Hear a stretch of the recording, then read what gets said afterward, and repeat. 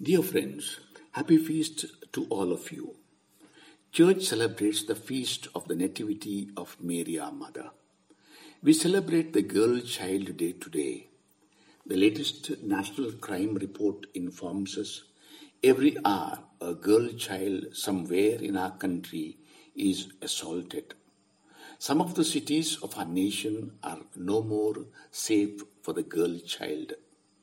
We learn two essential things about Jesus in these few verses.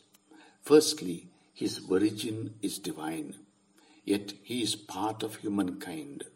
Secondly, his mission is not simply to warn about sin as the prophets of Israel did. Instead, he will actually save the world from sin. Lord, help me to believe in this promise. St. Luke tells the story of Jesus from Mary's point of view. St. Matthew tells it from the point of view of Joseph. He is shown as an ordinary good Jew, obedient to the law. God intervenes and shatters his life expectations. He is called to a new level of obedience.